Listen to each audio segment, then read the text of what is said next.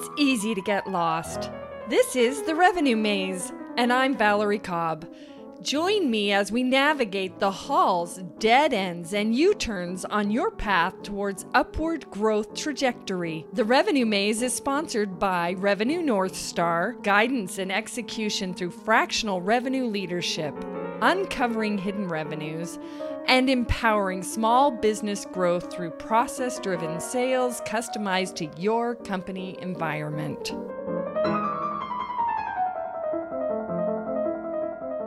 Welcome, everybody, to another episode of The Revenue Maze. I'm super excited about today's guest. He has made it his mission to build an action-based ecosystem. Probably some of his roots stemming from some of his roots of being in purgatory from finance on the East Coast. I have been super excited about talking about him being from Maine and Colorado and loving the outdoors, and we'll get into that just a little bit later. He has started a company that is in the food and beverage strategy at Rodeo CPG. Welcome, CEO and founder, Zachary DeAngelo. Zach, welcome. Yeah, I appreciate it. Great to be here. Before we get into all the fun, exciting things about Maine, Colorado, purgatory of finance, and all this stuff that brought you to Rodeo CPG, we always answer one question in this show. Sure. What is one thing that you can do to help the listeners get out of the revenue maze?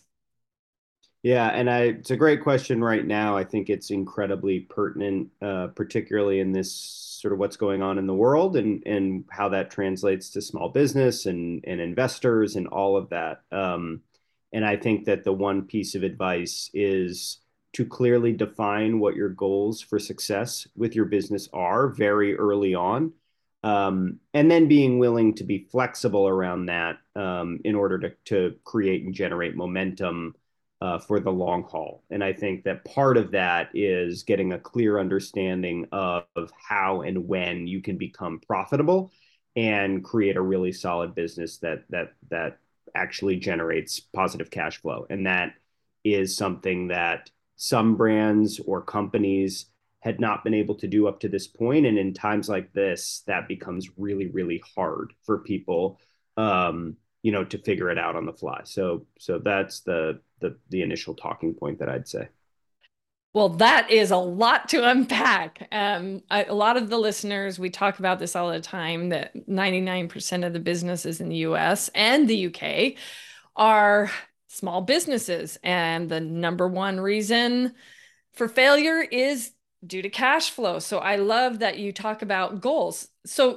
And making sure that you're having that end goal in mind to keep the momentum going and all that kind of stuff. So could you do us a favor though? That is a lot. So give us like 3 pointers. I mean, you're successful. We all need those pointers. That's why I love doing this podcast. I get great pointers for myself as well.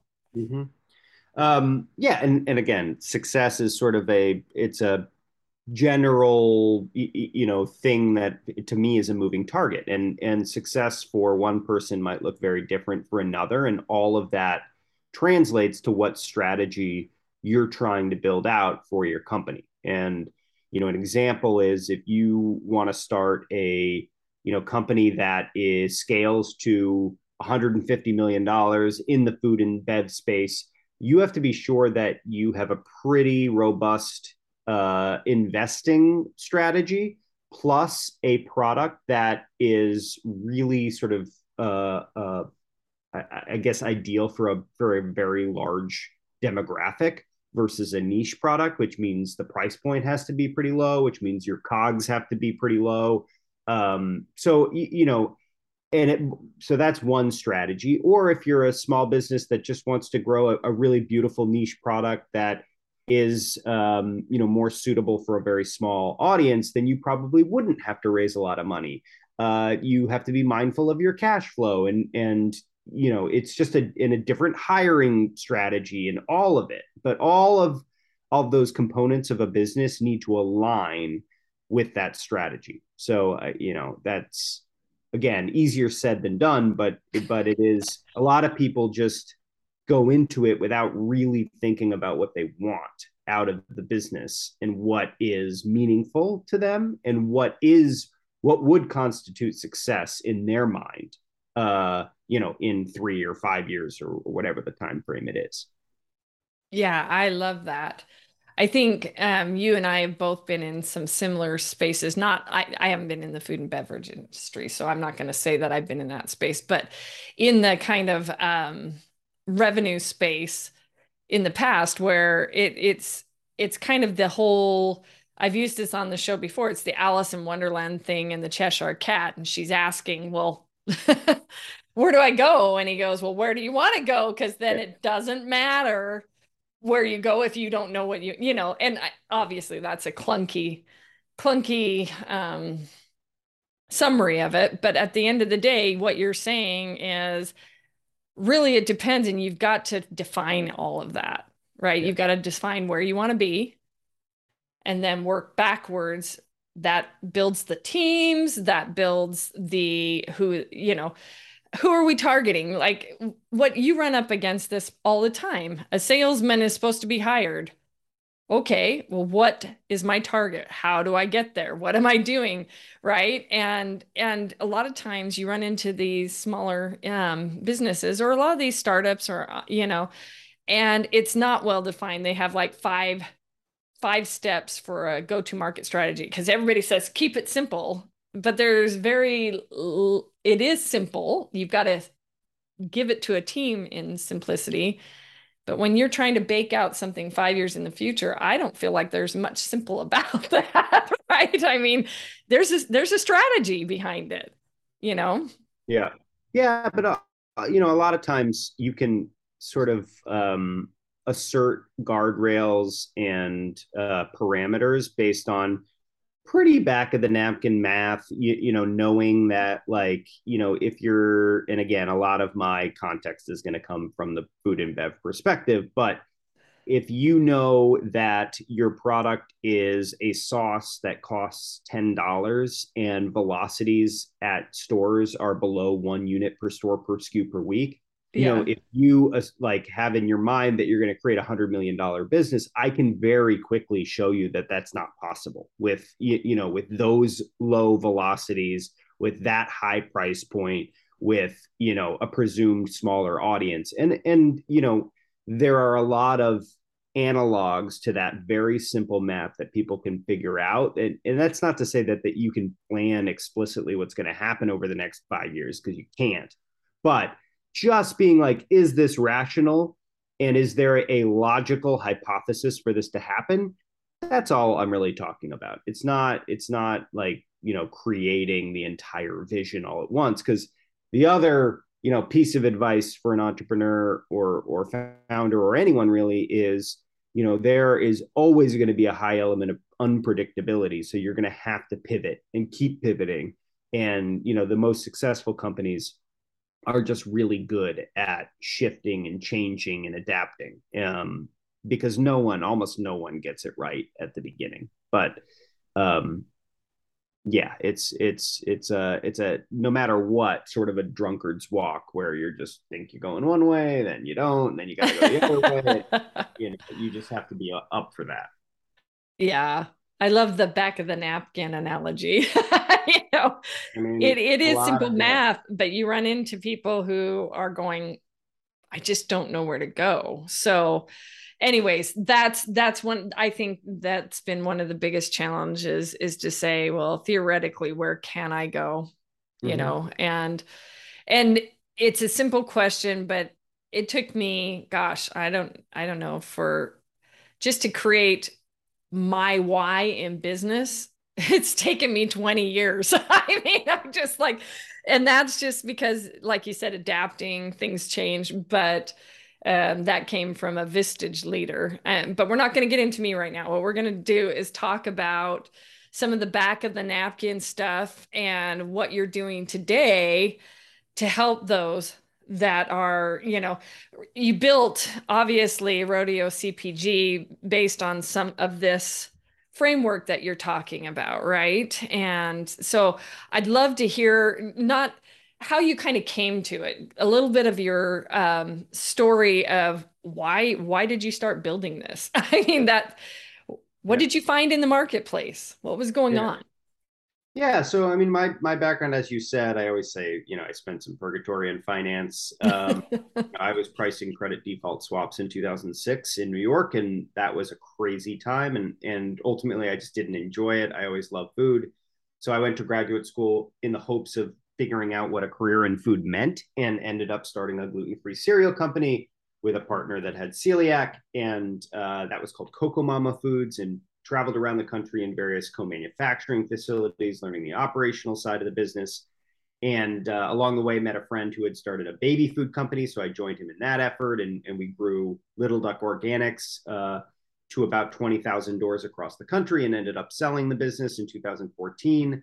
I moved from New York to Colorado and ran sales for a natural pet food company called I Am Loving You. So had these various brand experiences, and had always kind of been disappointed by the services infrastructure in food and beverage. There was like, the experts, the advisors, there wasn't a lot of innovation in that support network, not a lot of data, not a lot of technology. So I started Rodeo to try to build that better operational model to help, many brands grow more quickly and more efficiently. So that was how I got there. And then over the past 6 years now, we've been building the team, and functionally, we help all sorts of companies in three areas: operations, product development, and sales management. So those three things allow us to help brands in sort of an integrated way, and help them navigate the crazy world of retail and DTC and all of those things that apply to my industry. So that's kind of where I came from, the need that I saw, and kind of where we're going. And the fun part for me now is building software to try to address some of these problems at much greater scale. So we're in the midst of that as well. Oh, it sounds exciting. Yeah, I could see how that was definitely a need in the industry. So when we talk about that and how you got there, there's a backstory even further back in your history. You talked about finance, you talked about some of those things, but didn't you say you had a mother that was in catering and that kind of sparked? Tell us a little bit about that. Yeah, my mom always owned a catering company as a kid, and ran the company out of we had a commercial kitchen in our house. Since I was little. So there were always cooks and chefs and things going around, and I was always in the kitchen. So learning to cook was always, happened at a very early age. So, and then as I grew up, just my appreciation for food never went away. I would always spend my last dollar on a great meal. That's still what drives me when I travel and all of those things. So food is very much a part of my life in many ways. Yeah. Yeah. So we talked about kind of some of the formative years with that. So if you had advice, I love this type of thing. If you could tell your younger self, now that you're older, wiser, right? What is one thing that you would tell yourself to do, differently? Yeah, I think that for me, like a lot of the intermediary steps were important to ultimately figure it out. So I don't, that question's a little hard for me, because I do believe that a lot of the trials and the failures and the successes all wrap up into who you want to be. I there are certain things like in college and high school, I wish I had been a little bit more dedicated, and I wish I had figured out what my passions were earlier on, but that's that, and then going for it, and realizing that the biggest impediment to entrepreneurship or anything really is that people have, I think, a tendency to be like, that's too hard, or I can't, or I don't know even where to start. And there we really do have the capacity to learn most things and figure it out. And it took me a while to, I guess, unleash my own realization or capacity in that way. And if my earlier self could grasp that, then that would have been wonderful. But since I didn't, that's okay too. I know it's a bit of a hard question because that is who we become, right? I mean, it's like, well, if you take, so I'm a big science fiction person. So if you take one thing out of the future, one thing out of the past, it totally alters the future, right? And someone brought up a good topic over the weekend, and it was why do bad things happen to good people? Now, this was an interesting, what do you say, perspective on it. And his perspective was, well, define bad. Yeah. Just because something is hard doesn't mean it was bad or wrong, right? And like you said, if there's successes and failures, well, those failures are things that, are they really failures, or were they things that mold us into our learning journey? I don't know. I don't have the answer. I'm not that not that good at it, but I No, I get totally you. get what you're saying. It can't, you got to where you are because of those life experiences. So you would probably, for me, I answer that question, I would probably enjoy the journey a little bit more for me, right? That's one of the things, because I'm a very I get very focused in tunnel vision, and I look back and go, wow, that was a great experience. But in the middle of it, I wasn't enjoying the journey all the time. So, Well, I think a lot of us have that issue. And, I think that there are always going to be a lot of things outside of our control. And while we don't control those things, we do control how we react to them. So, I think that, and now is a good time to recognize that, because now, at least in my industry, and I think it's going to be a bunch of industries, this is not an easy time. And there's a lot of uncertainty, and investors are getting a little spooked. The markets have obviously taken a hit. There are a lot of exogenous factors, wars, shortages, price hikes, inflation, a lot of it. And the ability to fight through that and recognize that it is hard and there's no way it's not going to be hard, but that's part of it. I think is an important perspective to have, especially if you're a small business owner or entrepreneur. well, when we talk about some of those things, because recession, I was in no, it wasn't. It was Great Game of Business, which is a methodology as well. Jack Stack, those guys. They always said there isn't a recession if you prep for it. Even in depression, there were lines of businesses that were excelling, right? So as we talk about some of that pivoting that you're talking about, that takes a lot of what I think emotional fortuity, Fortitude. stamina. Yeah, because I'll use a little bit of analogy. One time I was working with a sales team and they were in manufacturing, and they were really down against, operations doesn't like us. We always hear that, revenue against operation, that whole, you know, and, um, and so we sent out a company survey, and I remember talking to the CFO and saying, sales really has this extremely downtrodden look at what operations thinks of them, and it's kind of, you'll hear that all the time. I heard it yesterday with one of my clients, and we were talking, and this CFO said something that was so important to me, especially during this time. And there was a post on LinkedIn yesterday that was also very, very relevant. So he said, they're not looking at the data. They're doing everything from emotion, right? And so when we got the surveys back, I went into the sales meeting with all of them and counted the times that they had complimented sales.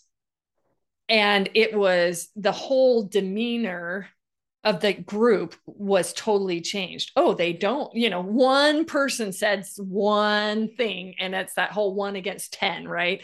And so in the recession portion of it, when we start thinking about that, we're actually only two markers, apparently. I'm not an economist, and so I play one, or I quote a lot of people, but the reality is there was only two markers that really say recession, and everybody's all worried right now about a recession. And yeah, there's a war going on, there's all these things.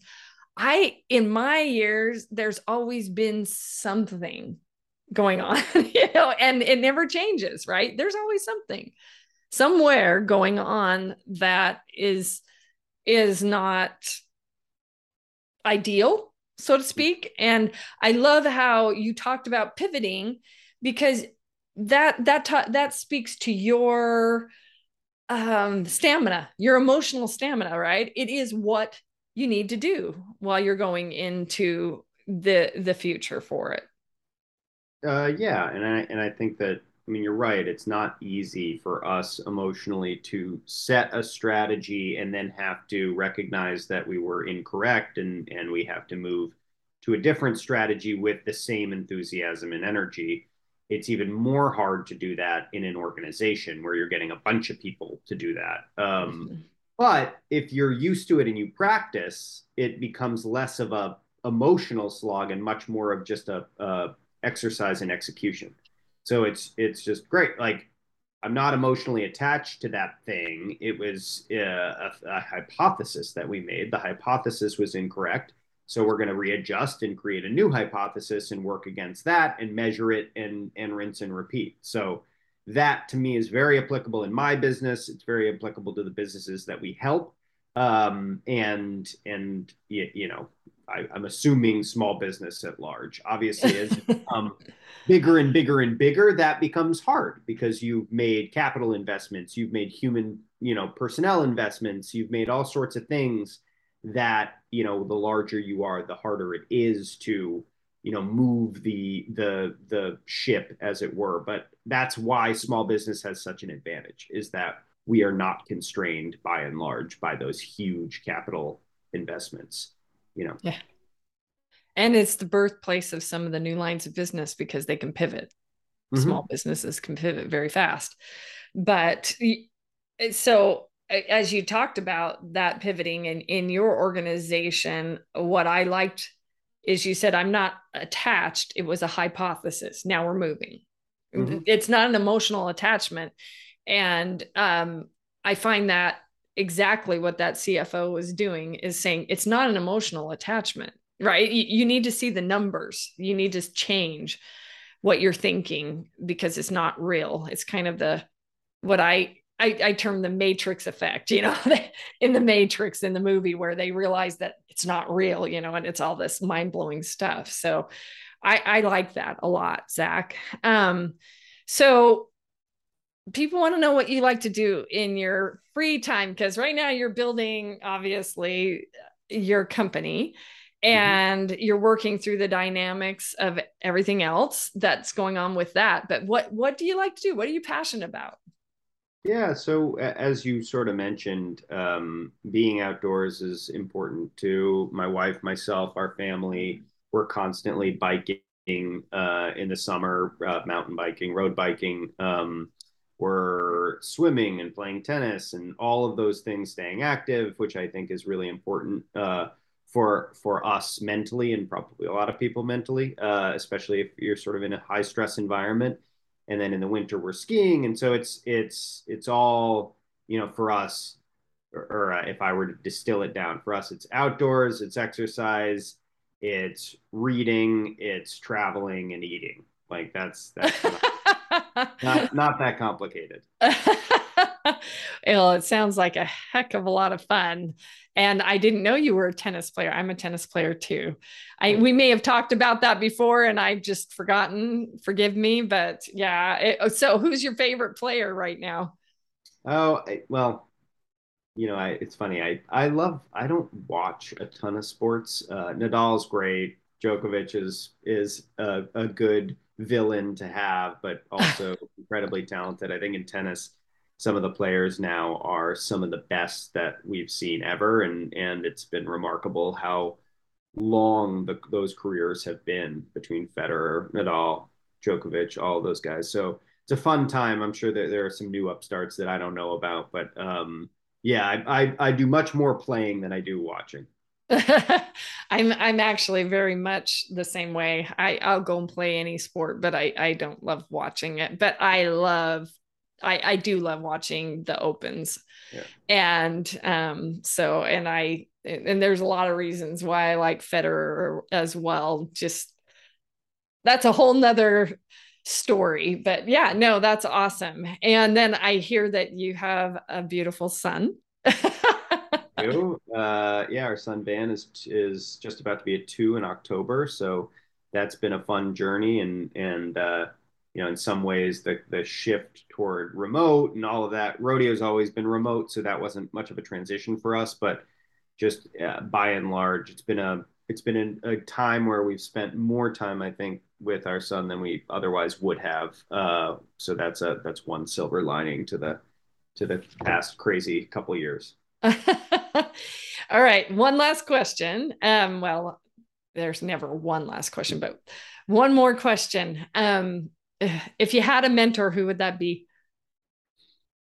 Yeah, I have lots of mentors. I mean, I think that we seek mentors within our own family. So I have, you know, my parents, my aunts and uncles have all, you know, been impactful in how I see the world and how what I aspire to be and the business that I want to create. There are mentors in sports, as you know, that I have. Mhm. Again, someone like Federer or Serena Williams or someone like that that's been able to, uh, I guess, compete at a high level for a long period of time. Mhm. That's really great. I think in business, you know, people like Richard Branson are just men, or I guess people I look up to, someone who can have a ton of fun, maintain huge businesses, and also preserve a family life. It's things like that that you know I look toward in terms of mentorship. Yeah, no, that's awesome. Oh, okay. So this really is the last question. All right. People want to know about you and they want to know about Rodeo CPG and all of those things. How do they get a hold of you? Super easy. So there's a million forms on our website that you can contact. My personal email is just Zachary, Zachary at rodeocpg.com. And, you know, I'm always available on LinkedIn. We generate a lot of content there. So they're very accessible. So if someone has a question or is interested in learning more, I'm very available. Oh, perfect. Well, Zach, thank you so very much for being on this show. And I want to thank all those who are listening to the Revenue Maze. It has been another fantastic show. I again, thank you all. If you loved it, liked it, comment, all those things. Let's show Zach and his company some love there. And again, thank you, Zach, for being on the show. Yeah, I really appreciate it. It was a good time. Thank you all for joining another great episode. For show notes, links, and resources, visit revenuemaze.com.